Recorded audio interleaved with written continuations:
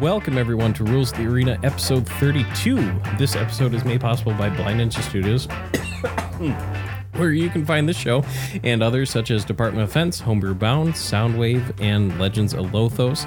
We are also brought to you by Duck Hill Workshop, a small-scale sawmill and builders of fine furniture.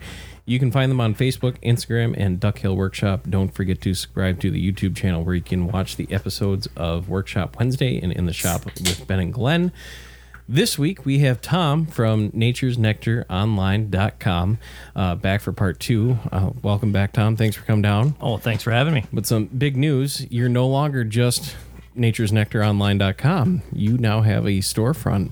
We are now officially Nature's Nectar and naturesnectaronline.com.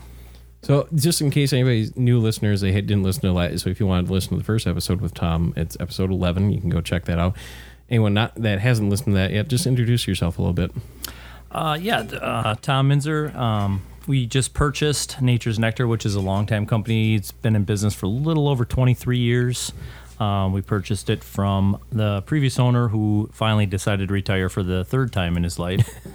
And so we took that over almost 8 months ago now. So how are things been going at the store so far? Oh, really good. Everybody... Jim was a little bit out there in Stillwater, kind of rural area, so we are now located in Oakdale, which everybody loves the location, minus, of course, right after we rent the place, they decide to build a bridge over Hadley. So, and Google, for some reason, does not want to recognize the little frontage road that they built that leads right to our shop, so it takes people on a little corn hike all over the place. Where in Oakdale are you guys? We are directly on the opposite side of Fleet Farm on 36. Oh, okay. Yep. There's a little strip mall there. There's a pool and patio place and an appliance store, and we're at the very end in the Healthy for Life building. Very cool. Yeah. So now running a store, I mean, the sign says you close at 5 o'clock, for example.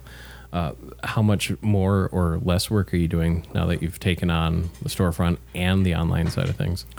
Well, actually, the storefront is the majority of the business. It's not atypical as far as other storefronts where you can just go in, buy something, and get out and know what you're doing. The deal with our shop is it's very hands-on, and you can go to Fleet Farm, for instance, and buy beekeeping equipment. And if you ask any of the employees at Fleet Farm how to use any of it, you'll get a blank stare, pretty much like a cow in a cornfield type of deal. So yeah, the typical big box store 15-minute training video. Correct. Yeah, zero training on beekeeping. Yeah, here's how to sell the product, but you don't need to know. We'll point you to the aisle, and that's about as information as you're going to get. Now, with the storefront, are you still taking people for whether it's a time or a distance constraint? Can they still go through Nature's Nectar online? Yep. We have a full online shopping cart. You can basically buy everything. We're a Man Lake dealer, and there's one dealer per state. But we everything in Man Lake's catalog, we're cheaper than all their prices, including the little deals and stuff that Man Lake has. And obviously, most people wouldn't drive up to Man Lake because it's in Hackensack, which is just a shade under 4.5 hours from the Twin None City. of those sound like real places. Yeah. I'm not going to lie. Northern Minnesota, A. Now, are you still working at local farmer markets? And you're just saying you're over at the Washington County State Fair. County Fair, excuse me. Yeah, we'll be. We were at the Ramsey County Fair, the Washington County Fair. We're at several farmers markets during the week, and we also do information at the State Fair. So, have you expanded what you're selling at the fairs now? Last time you were here, you're selling honey, your different types of honey that you can get here, and maple syrup. Have you expanded to maybe people if they want to come grab some equipment, or do they need to go to the store for that? No, normally we're just kind of at the fairs. It's more along the lines of getting the brand out there. The honey is just kind of a little bonus sideline. For a little extra cash in the pocket type deal. But for the most part, we're out there trying to get new people into beekeeping, basically, is the deal. So we hand out business cards and brochures and information and, tell them this is how you want to, this is the store you need to go to start beekeeping if you wanted to do something like that. And last time you were on, we talked a lot off air that you were in the process of taking over the business. Was opening a storefront part of the plan, or was that already in place for you, so it was just a lock and key for you? No, actually, we were going to run the business out of our house, which we had moved from North Branch down to Stillwater for that main purpose, and we kind of run into a little issue with the. We'll just say we run into a little issue with the town board, so we'll just leave it at that. But with the oh my god, proliferation. Thank you. Beer. Of online sales today, why did you decide to go with a storefront, and why not just keep it strictly online? It goes basically back to information. So the reason Jim's business, Nature's Nectar previous, was so lucrative is the fact that you could go into the store, buy the equipment, and then figure out how to use it right there in the store. And just like any kind of agricultural business or animal related business, you could ask 3 beekeepers 3 questions and get 10 different answers. So, and we follow the U of M, so we supply the U of M with all their equipment and everything, and we kind of a relationship there. So, and they have plenty of training courses and classes that we do with the U. So we kind of drift off of them a little bit, and then basically people come into the store, get all the information that they need, because it's something that every day you do beekeeping, there's a new question, a new, why did they do this and why are they doing this? And it's just a lot of questions, and they need answers, and you can't get that online or just, big box store. Would you say that's a big driver for customers like myself? I live almost 2 hours away from here. To drive to a store that's restricted by hours, so I can kind of plan my trip around that, versus where I can just go, Amazon or whatever the case may be. Correct. And just order it there. Yep. I mean, we have customers that come from, an hour drive is nothing, because they need more of the information than the equipment. And one of the big sorry. No, well, I was gonna say, kind of building off of that. Do you see a lot of people who they're like, okay, I got all this stuff online, and I thought I knew how to use it, but actually, how do I come into the store? Oh, constant. We actually have people that will pull into the shop, and I'll go out and follow them out to their car. They'll pop their trunk, and here's everything from Fleet Farm, and they have no idea what to use it with. Either they had gotten it as a present, or they, thought that they needed it and they didn't. So they would come to our store and try to figure it out, and then turn all around and go return it at Fleet Farm. So. And, in that case, like for me, I went online because, again, I live in BFE. Is there any way, can I bring my equipment to the store like, hey, can you help me figure this out? Or is this really bad and I should really just upgrade to what you're using?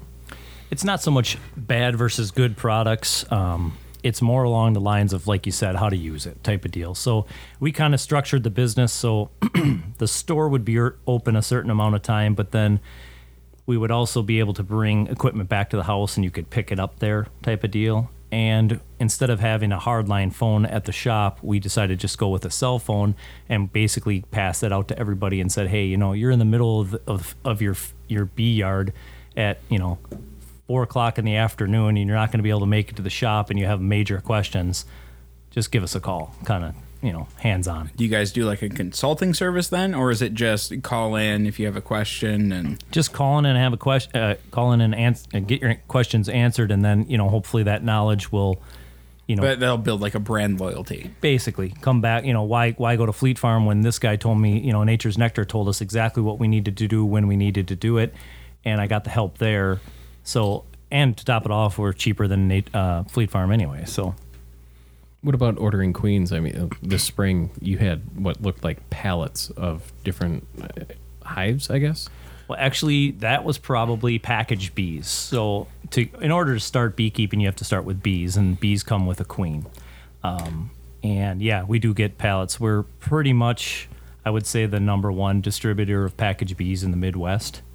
And we're going to actually expand that next year too, because we ended up selling out. I mean, we start taking packaged bee orders in January, which another tough part of the business is nobody's thinking about raising bees in January. They're thinking about an island somewhere or how to stay warm. They're not thinking about, let's go out into the bee yard and look at bees flying around. It's like painting, which you also do, and that's how we originally met. Correct. People middle of summer, I want to have my house painted this summer. Well, you should have called back over the winter when it's cold out. Exactly.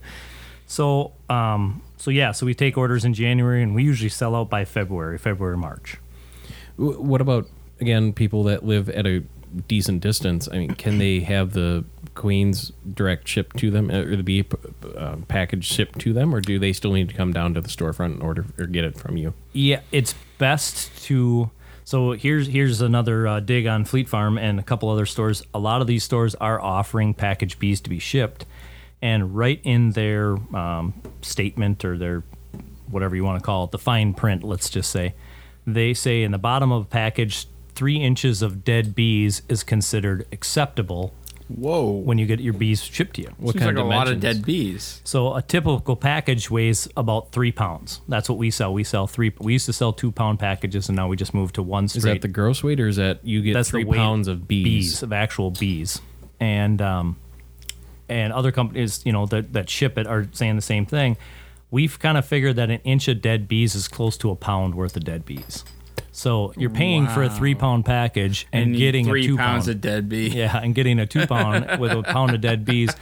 Not to mention this, people you got to treat it as these are animals. These this is an insect. So shipping it, sitting at the post office, stress. It's basically like I tell people, would you ship a dozen puppies in a box to somebody? Would you ship that? Probably not. So it's kind of treat it the same way. I mean, packaged bees, they're right around $135. So it's not something you want to pay $135 for and have it die at the post office, because now what? Now now you're behind the 8 ball and trying to find another package of bees, and it's hard. In your shipping, you're getting bees out of California. Correct. Yep. So, I mean, how stressful is that for the bees to travel? I mean, to drive out to California is a 2-day trip easy. I mean, one of my hobbies is reptiles, and you always Easy? do. That's 2 12-hour days in the car, isn't it? That's not that bad. Okay. I've road tripped to Salem, Massachusetts, and Tennessee, and New Orleans before. It's like, well, whatever now. And then with my full-time job, it's like, 2 hours. Yeah. Now that's a quick jog. Right. But like I'm a reptile enthusiast. It's always overnight shipping, and of course there's certain companies, and you can go on forums and like, these guys are really good at shipping. These ones are not so good because my animal came back dead. How much stress are you putting on the bees for that shipping? Well, that's the good thing about our supplier. We deal with Oliveira's honeybees in California. He's pretty much the biggest name in packaged bees and queens. He even has a queen rearing facility on the Hawaiian Islands. So he's definitely not small time, and he figures it out. And the shipping of the bees, it's a special shipping container built just for shipping bees. And the bees actually come with a big, it's a feeder can, so they have feed, and the trailer is actually it's kind of high tech. It's hooked up via satellite, and sensors are placed in between all the pallets, and they can tell the exact temperature between each pallet, and the driver can then open or shut different vents to make these bees as comfortable as possible, because obviously, they're shipping close to 1,400 to 1,900 packages of bees has a hefty price tag of basically, a couple $100,000. They don't want them to die because I'm not responsible for them until they are unloaded at my facility. So, and with me, I worked in shipping and receiving for way too long. Bad shipment of product to me, where it's not animals. It used to be clothes or it used to be paint. If I see something wrong, I can refuse shipment. Can you do that as a storefront? I wouldn't call it refusing shipment, because obviously bees is basically nature's nectar's bread and butter, and you kind of don't want to bite that hand that feeds you type of deal. So, but in the 23 years now plus me one, so 24 years of shipping bees, we've never had a major issue. The only time Oliveira's had an issue is the truck had actually crashed, and obviously it had nothing to do with me. And basically the next day he had another truck full of bees getting shipped, so it was basically a 1-day delay. Sure. So now, aside from ordering a queen, coming from California or Hawaii, it's a little bit different climate than here. I mean, wintering's probably a little bit different down there. Why would I want to go through you if they're coming from the West Coast versus if I just walk down and grab, ordered a bee from a local dealer who they're what, a year and a half old when your customers get them, give or take? The queen? Yes. No, the Or a queen's year. brand spanking new. Spanking new. Yep. So why not get a queen up here that might be, I guess, adjusted to the climate, for lack of better words? Because bees, first of all, they don't have to adjust to any climate. They're basically an insect, so they go by temperature. And the main reason is everybody gets their packaged bees from some part down south, whether it be Florida, Missouri, wherever they're getting it from, it comes down south. Because we aren't able to start bees here in Minnesota or Wisconsin, northern states. We can't start bees here, so you wouldn't be able to get a package. You wouldn't be able to get the volume of packaged bees that you would need. So if I go online, I Google local bee supplier, Yep. and they say 100% Wisconsin or Minnesota local, they're not truly local. Well, if they're selling the bees, yeah, and you actually have to have credentials with your bees saying that they came from California, and they get inspected and the whole works. So Kind of like the honey, like we talked about. If the first ingredient on the back of your honey bottle is high fructose corn syrup, yeah, it's not honey. pure honey. Yeah, exactly. So yeah, there's a little bit of technicality that goes across, goes along with the shipment of the bees, but if you're getting a packaged bee in a northern state, it's definitely from a southern state. Now, with that being said, you can definitely get bees from, let's say, Wisconsin, Minnesota, but you're not going to get them. We get them delivered in April. You wouldn't get those bees until late June, basically, is when you're able to do a divide. So aside from just ordering a queen, I mean, what else would I need to purchase in order to get a hive up and running? So at the store, or basically anywhere, you need to start with your equipment, your boxes, we call them. So there's deeps and mediums, and there's a whole bunch of technical jargon that we're not going to get into. But it's basically you get a hive setup, which would consist of different components. Then you would need the equipment that you would need to go into that hive, and then you would need protective clothing. So, well, you're talking about the deep and medium. I mean, is there an advantage to any of those? For, say, this is my first year, I just ordered bees, and I'm now looking at my brand new hive. What would I want to order? Yeah, and it's kind of an industry kind of type of standard, I guess you could say. Deep boxes or brood boxes are standard. So typically you either follow the U of M. It basically preaches a 3 deep method. So it's 3 deep or taller boxes, and that's where your bees would basically breed and lay eggs and make the hive bigger, put it that way. You can go with a 2 deep system, which is 2 boxes, and a lot of people do that as well. So it just depends on who you want to follow and how you want to follow it. Now, and like you said, you really want to start thinking about ordering bees wintertime, January, when nobody's thinking about it. So it's now August in 2019. Should I be contacting you in January, or can I do it beforehand? No, you usually start taking orders around January 1st through the 10th, somewhere around there is when we would basically either throw it up online saying, hey, we are now taking packaged bee orders.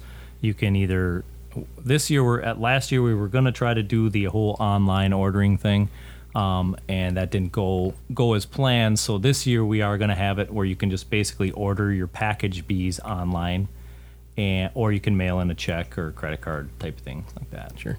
And you said you sell out pretty quick. I mean, do you say we're going to sell X number of packages? Correct. Yep. So you can only get a certain amount on a truckload, and once you pass that truckload point, you have to you can't get like a third of a truckload. I mean, you could, but then the price would outweigh the.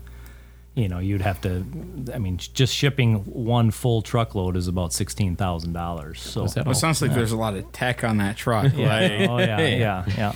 And that's a one-way trip. So, to get a quarter of a truck, probably, the price of the package of bees would be too high, and nobody would want to pay that. And then if I'm looking at doing this winter, do states or local cities, counties, do they regulate? Well, if you're within this grid of the town, you can't have a bee. You can't have hives. Do people have to worry about regulations like that? For the most part, most counties allow beekeeping. Like, for instance, Minneapolis, you can keep hives in middle of Minneapolis with 0 yards, 0 I mean, people keep them on decks of apartments and stuff like that. And you'd be surprised. Definitely check. We, and when I say we, the U of M and us, we are kind of going after certain areas. Like Lionel Lakes, for instance, doesn't allow beekeeping in the city. And if anybody's ever been to Lionel Lakes, it's not very populated. Yeah, why? It's just board members and politics. It goes back down to politics, you know. I don't understand the politics against bees. That doesn't make any sense Especially, to me. I mean, I follow a few science pages, and it sounds, the decline of bee populations worldwide. You'd think cities would dramatic, hey, let's get it Yeah. bumped You back figure up. if Cheerios can like acknowledge something's going on, like Right. And again, it probably comes down to liability or and the sad thing is it might even come down to the fact that somebody on the board doesn't like bees or is allergic to bees, and that fear populates throughout the whole entire board, and next thing you know, they all vote that hey, no bees in our city. okay. Do you typically see their older laws, or are they pretty current? No, or definitely. how often? Definitely older. Yeah. Does it come up a lot, do you find? Yeah, because actually, like I said, there's a lot of activists out there that are trying to fight this whole, why can't we have bees here? And there's kind of some loose laws. It's the type of the thing where, well, Like in the state of Wisconsin, you're not allowed to wear a duck on the right side of the road on your head during certain months. Right. Yeah. Yeah. Or people just say, hey, I'll just keep bees until I get caught type of deal. Now, once I do, I have my bees ordered and I have my equipment. I mean, how much of a time and commitment am I looking at to keep these guys up and running throughout? Summer's pretty easy around here, but come winter time especially. Well, actually, winter is probably your most relaxed time when it comes to beekeeping. I tell everybody that wants to get into the hobby, it's not so much about how much time you put in, it's about the timing you put in. So you may not have to go into your hive for a couple weeks, or let's say a whole month, for example, but you might have to go in on a specific day or limit yourself to a couple days during that month that you will have to do something, whether it be treatments or moving boxes or something basically to help the bees along. The big thing is having your hive swarm and Yep. fly off in somewhere else. From the day I get my queen to how long out can I expect before I need to go in there and start looking for I can't remember the Eggs. the egg for the next queen. Yep. Should I go start preparing to search for it at least? Yep. You're going to want to do that almost immediately. You definitely want to give her a couple days just to get used to where she's at. And usually you typically start seeing eggs after the first 3 days of install. And that's something you do want to check, because if for some reason you may have a bad queen or something, something happened to her, when you installed her, you need to find that out right away so you can get a replacement. So in that first few days, it's really just leave it alone, let them adjust. Yep. And she won't even start laying right away, just because of the transport. And she when you get a package of bees, it's a square plastic box, and like it has a feeder can in it, 3 pounds of bees, and then there's a queen that's in a separate little wooden cage that's attached. And so in that transport is the time that the bees got used to that queen, because that's not their original queen. And that's all pheromones? correct. Yeah. Yep. So basically, if you threw a brand new queen into a hive, the hive would instantly kill that queen, because that is not their queen. But bees can kind of realize, hey, I'm queenless right now, and this is the only option I have. So after a certain time period, they'll get used to that queen. And that's kind of usually why we like getting them from California, because they have plenty of time on the road up to get used to that queen. Then you can go ahead and put her in the hive. So what about the worker bees during that adjustment period? Should you leave them alone as well, or just pull the plug and let them start to do their thing? So basically, when you install a package of bees, you put the queen, and we there's a couple different ways to release a queen, and we want you guys to be successful. So it's called the marshmallow method. Basically, it's like I said, you have that little queen cage, it's a little wooden cage with a screen on it, and there's a cork in one end. We tell you to take the cork out, replace it with a marshmallow, and then hang that queen cage in the frames with all the bees in there. And over a certain time period, a couple hours, they'll chew through the marshmallow, which will then allow the queen to be released. And then she'll crawl out and start doing her thing. So it's just like a slow release, so they're both getting used to each other. Correct. It's Okay. exactly what it's called. It's actually called a slow release. Good job. I'm smart. Now buy a package of bees from Nature's Nectar. You guys should hear my my movie pitches. If you'd like to hear a disaster movie pitch, go to Department of Defense episode 287. 287. That was quite interesting. Yeah, that was time that I'm never going to get back in my life. You helped. Last time you were on the show, we talked a lot about hive retention, and you mentioned, a few years ago, it's pretty good if you can keep 30-50% of your hive over your first year, largely due to the mite issue that came over from Asia. Has the industry been doing anything to help with improvements with the mites and treatments and such for that? Oh yeah, definitely. It's coming a long ways. Even just in the year that we had talked, different treatments are coming out, and the U of M just built a very large bee lab, so specifically to study honeybees, and that is helping out tremendously, and that's why we love working with the U of M. What kind of treatments are available around here, at least? Basically, there's synthetic brands, and then there's more of a natural or organic treatments, and most of the treatments are an acid of some sort.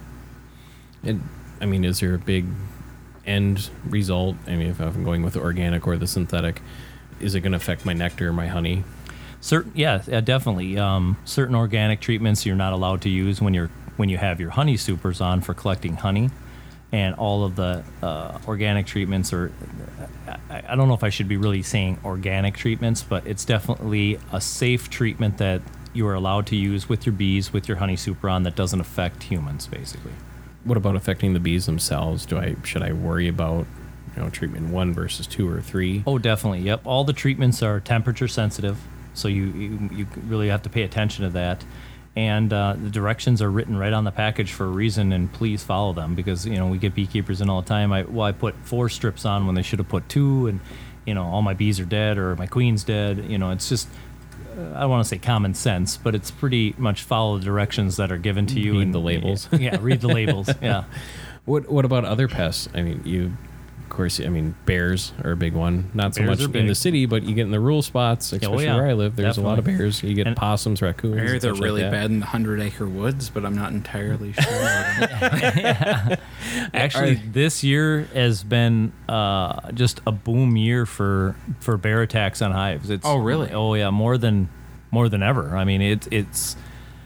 And I don't know if the bear population's obviously coming back. There's people that come into the store that have been beekeeping for 20 years in the same exact spot, never seen a bear, and they're seeing bears this year. So, yeah, that's always something you want to worry, because it's so hit or miss with a bear. And once it's hit, it's not something that it's easily recoverable. Bears do severe damage to beehives. Well, and is it an issue where you have to worry about the bear coming back, or the equipment's destroyed, or a little bit of both, or? Oh, both for sure. Bears, okay. Once they find the spot, they will be back nightly, every single night, until they get exactly everything that they want. And the bears aren't really bears. Yeah. I've been here too long. No, those are the ones with the antlers. So you gotta watch out for those. Right. They're actually looking for the larvae, and not so much the honey. The honey is just a bonus. The larvae is what they want. They want that protein? Protein, yep. That's what they're looking for. For the smaller pests, aside from a 22, what kind of steps could I take to keep them away? Yeah, as far as smaller pests, there's really not. Skunks are probably the next closest thing, and they pretty much scratch at the hive and eat the bees as they come out. So the damage, even though they're eating bees, it's very minimal to the hive. But again, electric fence will take care of pretty much all of your pests, large animal fur bearer pests. And of course, the big thing here in the United States, there's still pesticides being used where other countries, especially in Europe, have outlawed. Should I worry about my neighbors using different pesticides, or you see the different lawn treatments out there to kill the weeds? Yeah, can that affect my bees directly, and can it affect the nectar? Not so much the nectar, because basically they're killing the weeds that the bees would feed on, so they wouldn't even have a chance to feed. But it's more along the lines of drift and that pesticide getting back into the honeycomb, the actual wax of the bees. Neonicotinoids is the main thing with that. So it's definitely not good, and a lot of times it's really not even necessary.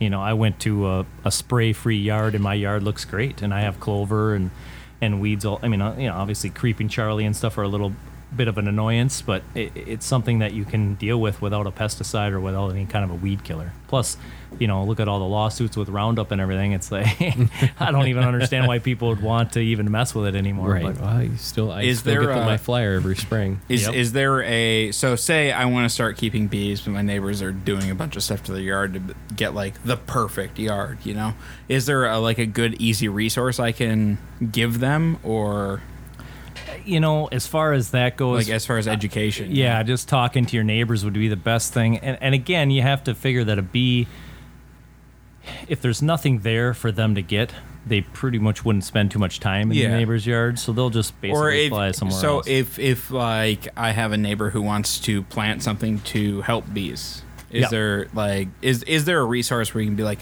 these are the plants that are good, these are the ones that are bad? Or yeah, again, revert back to the U of M. They got a bunch of good tips on their website as far as pollinator plants. Okay. Minnesota, there's a couple Minnesota Pollinator Club. There's clubs that you can join and stuff like that. The Master Gardeners is another good one.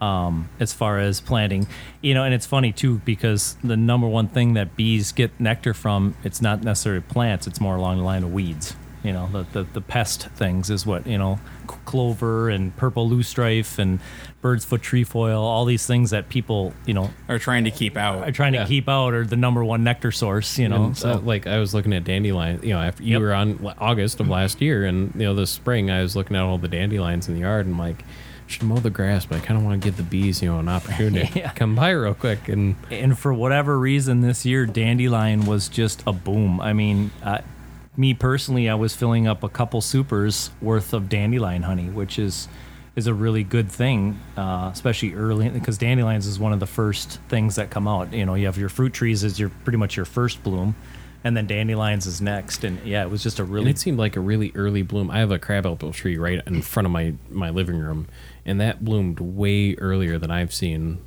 in the past, crab apples or other apple trees for that matter. Well, it just had, I think it was more along the lines of, we had such a crappy spring that it felt early because winter was later. So long. Yeah. So that kind of triggered everybody to think. And actually, everything was late this year as far as bloom goes. Huh.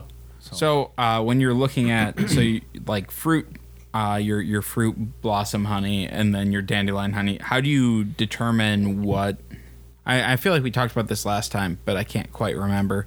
How do you be like, okay, so this is dandelion honey, and this is, or is it just what's blooming at that time? It's basically what's blooming, and there's nothing else for them to get, so that's what they're getting, type of deal. Yep. Well, from first bloom to after the first bloom, how soon can I go in and start collecting some nectar for myself? And how much should I leave? We talked about how much to leave there over the winter. How much should I leave during this, during the blooming season, the summer season, while they're still collecting? Yeah, typically when it's called extracting, and when you want to extract honey, you definitely want to wait for the bees to cap it, because if you collect it too early, it can ferment, and now you have mead. So maybe that might not be I don't see a problem here. It might not be a bad thing at all. But typically your season, people are starting to extract right now. Kind of threw some things out on the blog and the website, that you might want to wait a little bit longer because of the fact that we were so late this year to start extracting honey, because we still have, right now on the way over here to Wisconsin, I noticed there was still a ton of white sweet clover, which is one of the big nectar recoveries for a bee is white sweet clover. There was still a ton of that blooming, and all the things that I listed before. And we still have goldenrod, which is pretty much the cutoff. That's about the end thing. Once you see goldenrod done is typically when you could start to harvest. For equipment, I've started to see good old Facebook target ads, the hive where you kind of move a lever and it moves the combs. The flow hive. Yes. Yeah. Is that a good thing, or is that just if you lived more in gimmicky? Australia? It definitely has its purpose. It's extremely expensive. I mean, for the price that you can get for a flow hive, you could pretty much buy 2 other complete colonies with equipment and gear and everything for the price of one flow hive. And the flow hive is only for extracting of honey. That's the only purpose it's for. So you still have to deal with Minnesota winter, Wisconsin winter. You still have to deal with all that. and the flow hive doesn't coexist with For anyone listening, if you haven't seen it, it's imagine your typical honeycomb, and it's this plastic, I guess. Yep, it's all plastic. Yeah. And when you pull the lever, it just kind of sets it a little bit offset, and that honey then flows down for Kinda you. serpentines down the honeycomb and then goes into a tube, and the tube supposedly goes out, and then you sit there and fill up jars. So is it like just harvesting it without cutting the caps off? It's basically harvesting without entering the hive. And, Okay. And like I said, in theory, it's all well and good, but you got to figure Minnesota, Wisconsin, North and South Dakota, we're the major honey producers in the world as far as honey production. I mean, it's huge. California's right up there too, but in Australia, they don't have the nectar flow season like we have. So like one person brought up, when you sit there and open a tap and all this honey flows out, well, when you're collecting your honey, the bees want the honey as well. So you're just promoting, it's called robbing, and basically hives would go into a weaker hive and steal the honey out of that.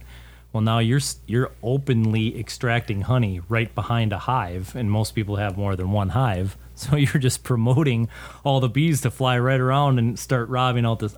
I just see it as being kind of a nightmare.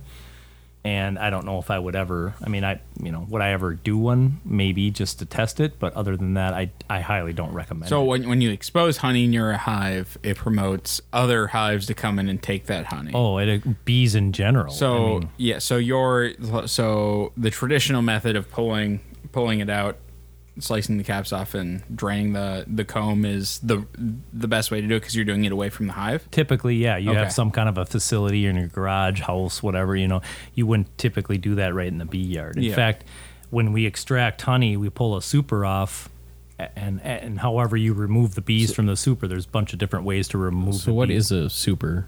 Honey super or a medium, it's basically a skinnier version of the deeper box. And the reason it's skinny is because you stack so many on top, and it's hard to, if you fill up if a deep was completely full of honey, you're talking close to 100 pounds. Oh, wow. So, and a super can be anywhere between 40 and 60 pounds. So it's a lot easier on the beekeeper. So when you remove those bees and you pull a super off, you literally have to put it on a dolly and cover it right away because the bees are just right back in there again. So imagine that, where you have no way to cover this flow hive and you just have open honey dripping out the back of a hive. I just kind of see it as maybe not just, we'll just say it's not right for northern climates. Let's put it that way. Ease for the beginning beekeeper, but shitty for the hive. I wouldn't. Maybe. Yeah, but- not shitty for the hive because it's still the same collection, and you're probably disrupting the bees Well, less. but you're bringing in all these thieves who... Correct. Yeah, you could promote something that you definitely do not want Yep. anywhere near your hives. Correct. Yep.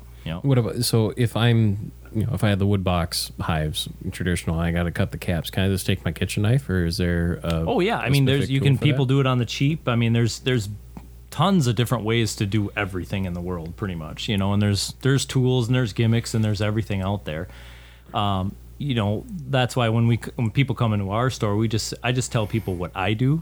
I'm not saying that's what you have to do. This is just what I do, and this is kind of the ease of it. And I kind of explain to people, hey, for instance, one person has one hive, he only needs a certain amount of equipment. Well, the next person over has 4 hives. Well, obviously the equipment that the one person with one hive has is useless to the guy that has it's going to be 4. 4 times the work. Exactly. So you kind of grow your equipment as you grow your hobby, pretty much. So I came to you and I bought my equipment and I got some tips and tools on how I should harvest. But all of a sudden it's Sunday and it's midnight and I'm like, oh shit, I gotta get honey tomorrow, and I kind of forgot a few things. How can people go online and, obviously you have YouTube and Google, how do you tell what's bullshit and this is a legit beekeeper and they know what they're doing? They have a handle on it. It's not just some kid. Yep. He started growing bees in May, and now all of a sudden he's a YouTube star in August. I feel like what Gordon's asking is, where's the Nature's Nectar YouTube tutorial series? Yes, actually, and it's funny you say that because we just happen to have Just such teeing a it up thing. here. Yeah. And we're actually in transition of changing the YouTube handle from its previous to Nature's Nectar. So right now right now it's under Beefitter, and that's Beefitter, because the former owner was a pipe fitter and a beekeeper, so he just joined the two names. So, and actually his his videos have quite the following. I mean, it's kind of staggering. I mean, you know, YouTube, the whole commercial type thing, I mean, they've offered to pay him and everything. So, Oh, wow. so hopefully when we get that changed, the name changed over, we can kind of, I don't care about the money part of it, but it's just what I tell people. knowledge out there. Yeah. The SEO. SEO. Yes. SEO. Yep. And what I tell people is if you are in Minnesota, North Dakota, South Dakota, if you're in that northern state and you pull up how to beekeep on YouTube, and the video that comes up, whatever it may be, the first one you click on, if it starts with a guy talking in a southern twang, you need to go to the next video, because whatever they're doing, and that's not a dig on the South, that's just a dig on And well, it's a different climate. totally different. And it is staggering how many people come in here and say, I seen this on YouTube. Why are my bees doing this? Or why are they dying? Or Well, why are because they doing it's this? January, and It's cold as fuck out. Yeah, exactly. And we get so many people that rely on the internet, which used to be a great form of information, and is now almost information overload with too much of the wrong information for what you are trying to accomplish. And I was listening to another podcast. They have, so every 24 hours, more information is loaded onto the internet prior to what, I can't remember the exact date they said, but like from the first written text discovered to, I want to say, like the 15 or 1600s. More data is put into the internet in 24 hours than 1,000 years worth of 1,000 history. years. Yeah, I wouldn't doubt it, because now it's just so accessible.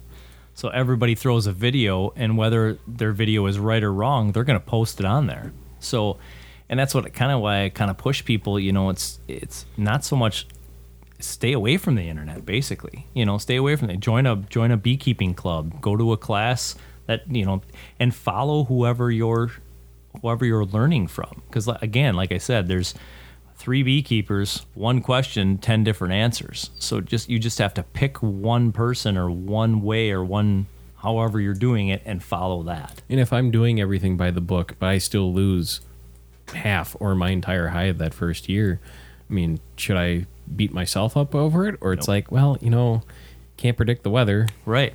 And that's exactly that. I mean, Minnesota is a 52% state according to, you know, studies that were done a couple years ago. So 52% of your hives will make it through the winter. 48% of them will die. So typically it's always good to have 2 hives, because you have a really good chance of pushing one of those all the way through winter, and you can use that one hive to replace that dead one. So how does that work then? Should I order a new queen the next year, or can I just take one of the eggs the following summer or spring and put that into the new hive and let the bees do their thing? Both. Now, again, you're in northern climates, so you're always working against time. Time is your biggest issue with beekeeping. All of our 3-hour summers that we have up Right. here. We have a very short window, so you can do things the natural way, and some people try it and then they figure out it's just a lot easier just to go buy a queen and just introduce a new queen with your divide. Now you're done. So you mentioned, introducing a new queen. They had that whole time in the truck from California to Minnesota.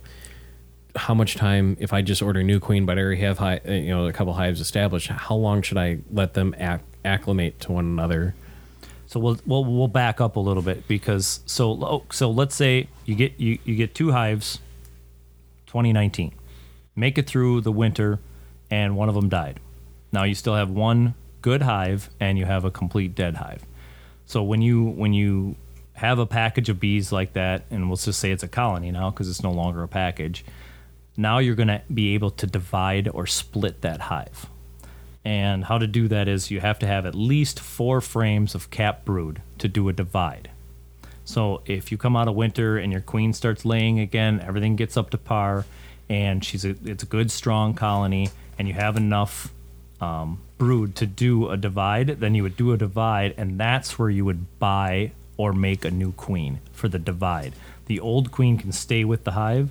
Now again, you're back into agriculture, where some people say once that queen's made it through the winter, you remove that queen and put a new queen in there and start, because that's the whole agricultural thing of fresh stock and, good breeding and blah, blah, blah. So,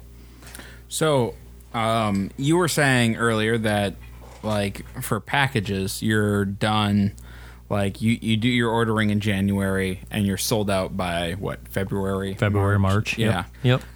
So I haven't quite made it through the winter yet. I don't, like, when do I know if a hive is going to be dead or not? That is the $1 million question. Okay. Yep. And so so is it smart to just order new queens in January? And if you don't need them, you don't need them? Or Can I go out to the hive with the stethoscope and listen? If there's no buzzing, like, they're probably at Schitt's Definitely. Creek. Yeah, it's called knocking. Go up to your hive and give it a knock, and if you hear it goes, well, you know it's alive. Now, the tricky thing is bees tend to really do what they want to do and not what you want them to do. I don't know where they get it from. The arrogance of some of these bees is just ridiculous. But So it's like raising a 3-year-old. correct. Constantly. Yep, right. And right when you think you've got it made, you don't have it made. So you'll check on your bees in January, everything's good. Okay, my bees are alive, I don't have to order bees. You go back in 3 weeks later, and every single bee that you have is dead. So there's that fine line of whether or not to order packages. And again, that's always up to the orderee. Basically, you're going to have to decide, are my bees going to be able to make it through this next stretch, which is always the dead zone, the deadly part of the year, which is basically February and March. Is the deadline for ordering bees. yeah, the dead line. Yeah, two words. So what if it's May, May of 2000, I want to say 12 or 13, that first week, and we got a bad snowstorm, and I go out, and my bees are now dead. Can I contact you, like, I'm up a creek right now, I have no paddle, is there any way I can get some bees? You and about 600 other people. Yes, definitely contact us. Whether or not we can help you is a different story. Whether we can direct you to the right place, yes, definitely. There's always an option early in the year, whether it be, you might just have to wait a little while. And again, you're missing that window that you really need to have. That whole April, March thing is a big key in that you have to figure out, am I going to miss this whole 2 months and wait and get a nuke or something from somebody else? Or am I going to just bite the bullet? I'm going to order a package of bees and I'm going to grow my colony or my apiary whether I like it or not. So if you order a package of bees and it turns out that your hive miraculously that you thought was dead isn't, can you add those bees to that hive, or they need to go into a different hive? The dead colony or the live? Or well, so you think it's dead, right? Yep. Or like you knock on it, you don't hear any buzzing, but then like 3 weeks later you see bees. Oh yeah. And you've already ordered. What do? You now have 2 colonies of bees. Oh, okay. Yeah, All right. Yeah. Yeah. You just buy more equipment. Sorry to say, no refunds in the package order. Well, bees. no, I wasn't sure if you could add them to an existing colony or if you just. It wouldn't help you very much Okay. to add that, because now you just basically paid for that. So you get a package of bees and you also get a brand new queen. So you would have to pick which queen to kill, which in my eyes hopefully would be the one that just made it through winter, which sucks to try to kill that queen. But now Right. you got a brand new young lady here versus your little MILF that you had for a little while. So Well, so that happens. I now have 2 colonies of bees. Is there a minimum distance I should keep them apart from one another? Or is it, we're in a studio, which is not very big. I could have one on that end. I could have one over on this end. And they're like, well, We're here's not the putting Smiths bees and in the here's the studio, Jones. You say that? Well, we had a cricket. Let's just bring back the bees. yeah, I could pop an observation hive right through that wall right there, and you could have bees sitting in here all day long. The squeaking was, or the cricket Well, was enough. do they kind of adjust, like, well, there's a hive over here. We're not going to screw with them too much. And there's this hive over here. Will they kind of, I guess, Are they get mingle? along? Are they Yeah. simpatico? Yep. No, typically, I mean, you just got to figure your involvement in this. Do you want to have bees at 2 different locations, or do you want to have bees at one end of the yard versus the other end? Typically, you run your hives right next to each other, so a couple feet apart. There's always different ways to do it, and again, back to the whole everybody has an answer, and I run mine about 1.5 feet, 2 feet apart from each other. Commercial guys stack four colonies on a pallet, all facing each direction. So I mean, there's no written rule on how far you should have them apart, but you can give them a little bit of space so you the beekeeper can work your bees. And we've talked about that. I mean, bees fly up to several miles. Correct. And Yep. you know, we were talking about transportation. If you wanted to go and drop it off in an orchard, you know, they can do a couple loops around their hive and fly off and find their home again. Yep. So I mean, they'll kind of keep to them to the right in that case. Yep, they'll go right back to their home again. Yep. You mentioned, you know, go and follow a beekeeper, you know, look on forums. I've had a couple hop farmers, Eric from not Stonehill, one in St. Croix Falls, St. Croix Valley, St. Croix Valley Hops, and John from Stonehill Hop Farms. And they are part of the Minnesota Hop Growers Association. Is there anything like that around here that people can go either be a member of, or is there any recommended forums or social media sites that they can go and either bounce ideas off of or hear stuff from experience? Yes, there's bee clubs everywhere.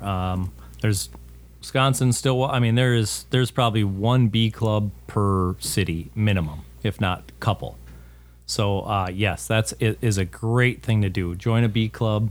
You know, it's attendance. Usually bee clubs meet once a month, and it's user priority. Whatever's going on at that time. Prerogative? No.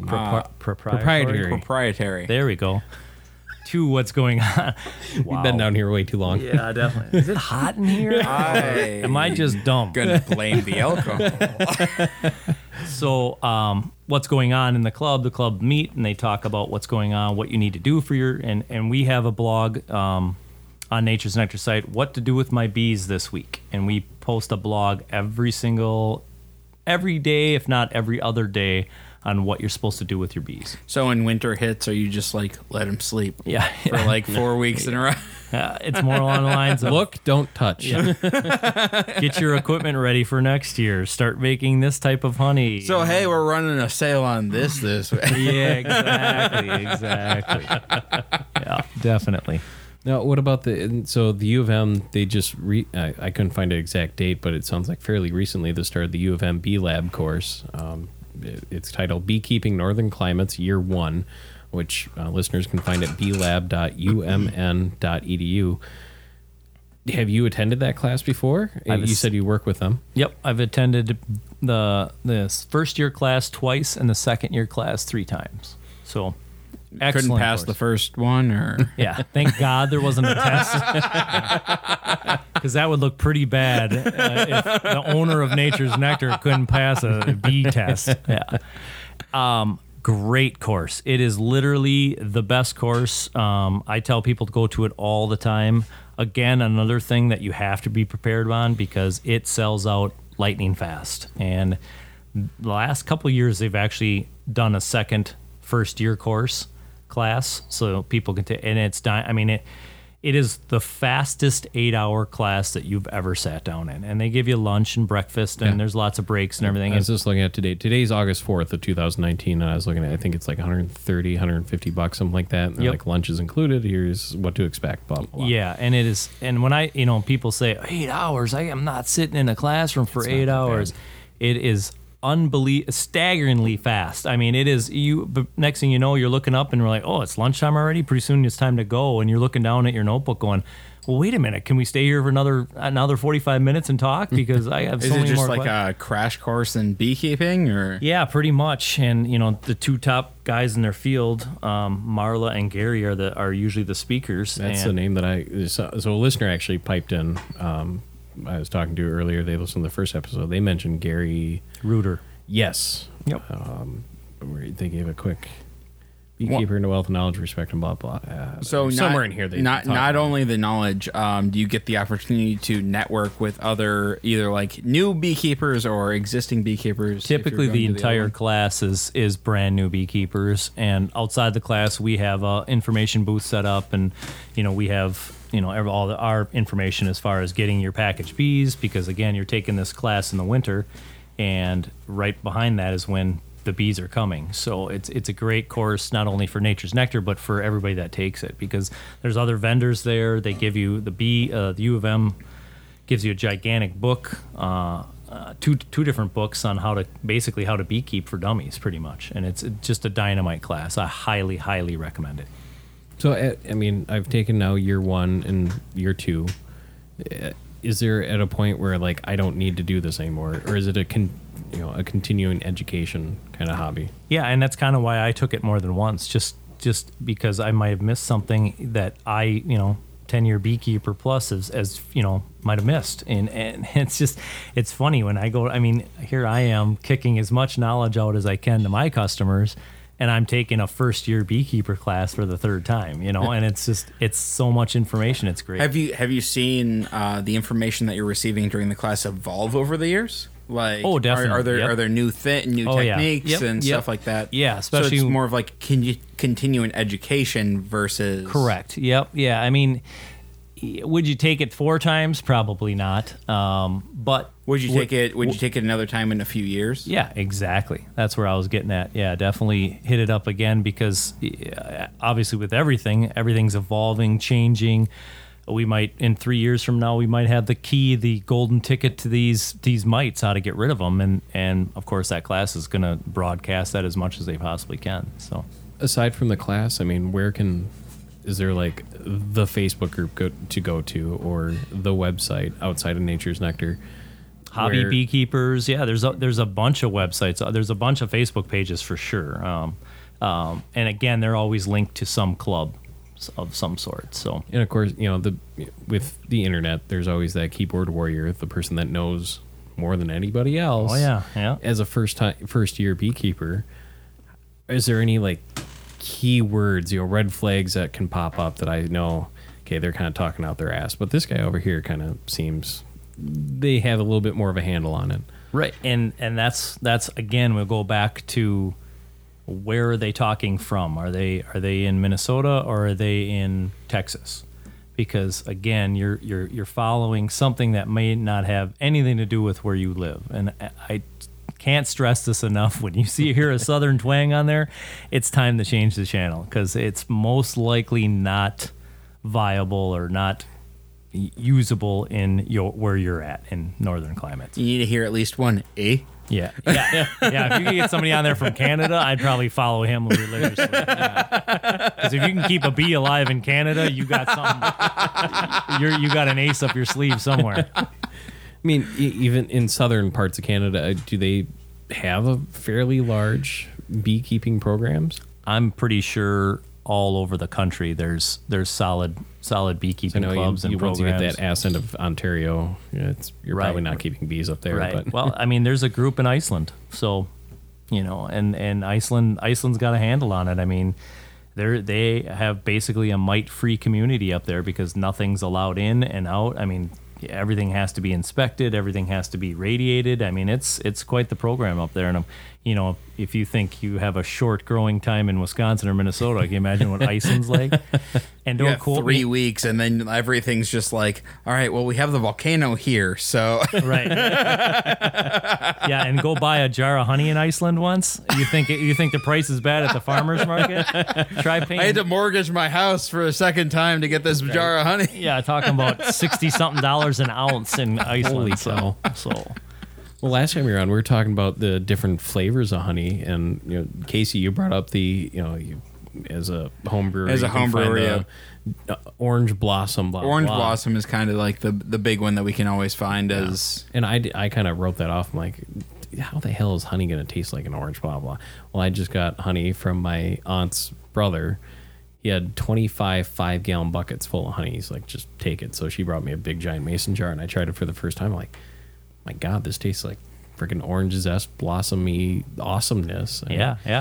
You have clover honey, you have wildflower honey, you have buckwheat honey, which, I do have a handle on buckwheat honey, and buckwheat honey is basically, I like to call it old school honey, because basically back in the day, I get a ton of customers that come up to me, and they're older customers, and they immediately see that honey, and they're like, that's the honey I grew up with. Not this nice golden yellow honey, but this dark black molasses looking stuff.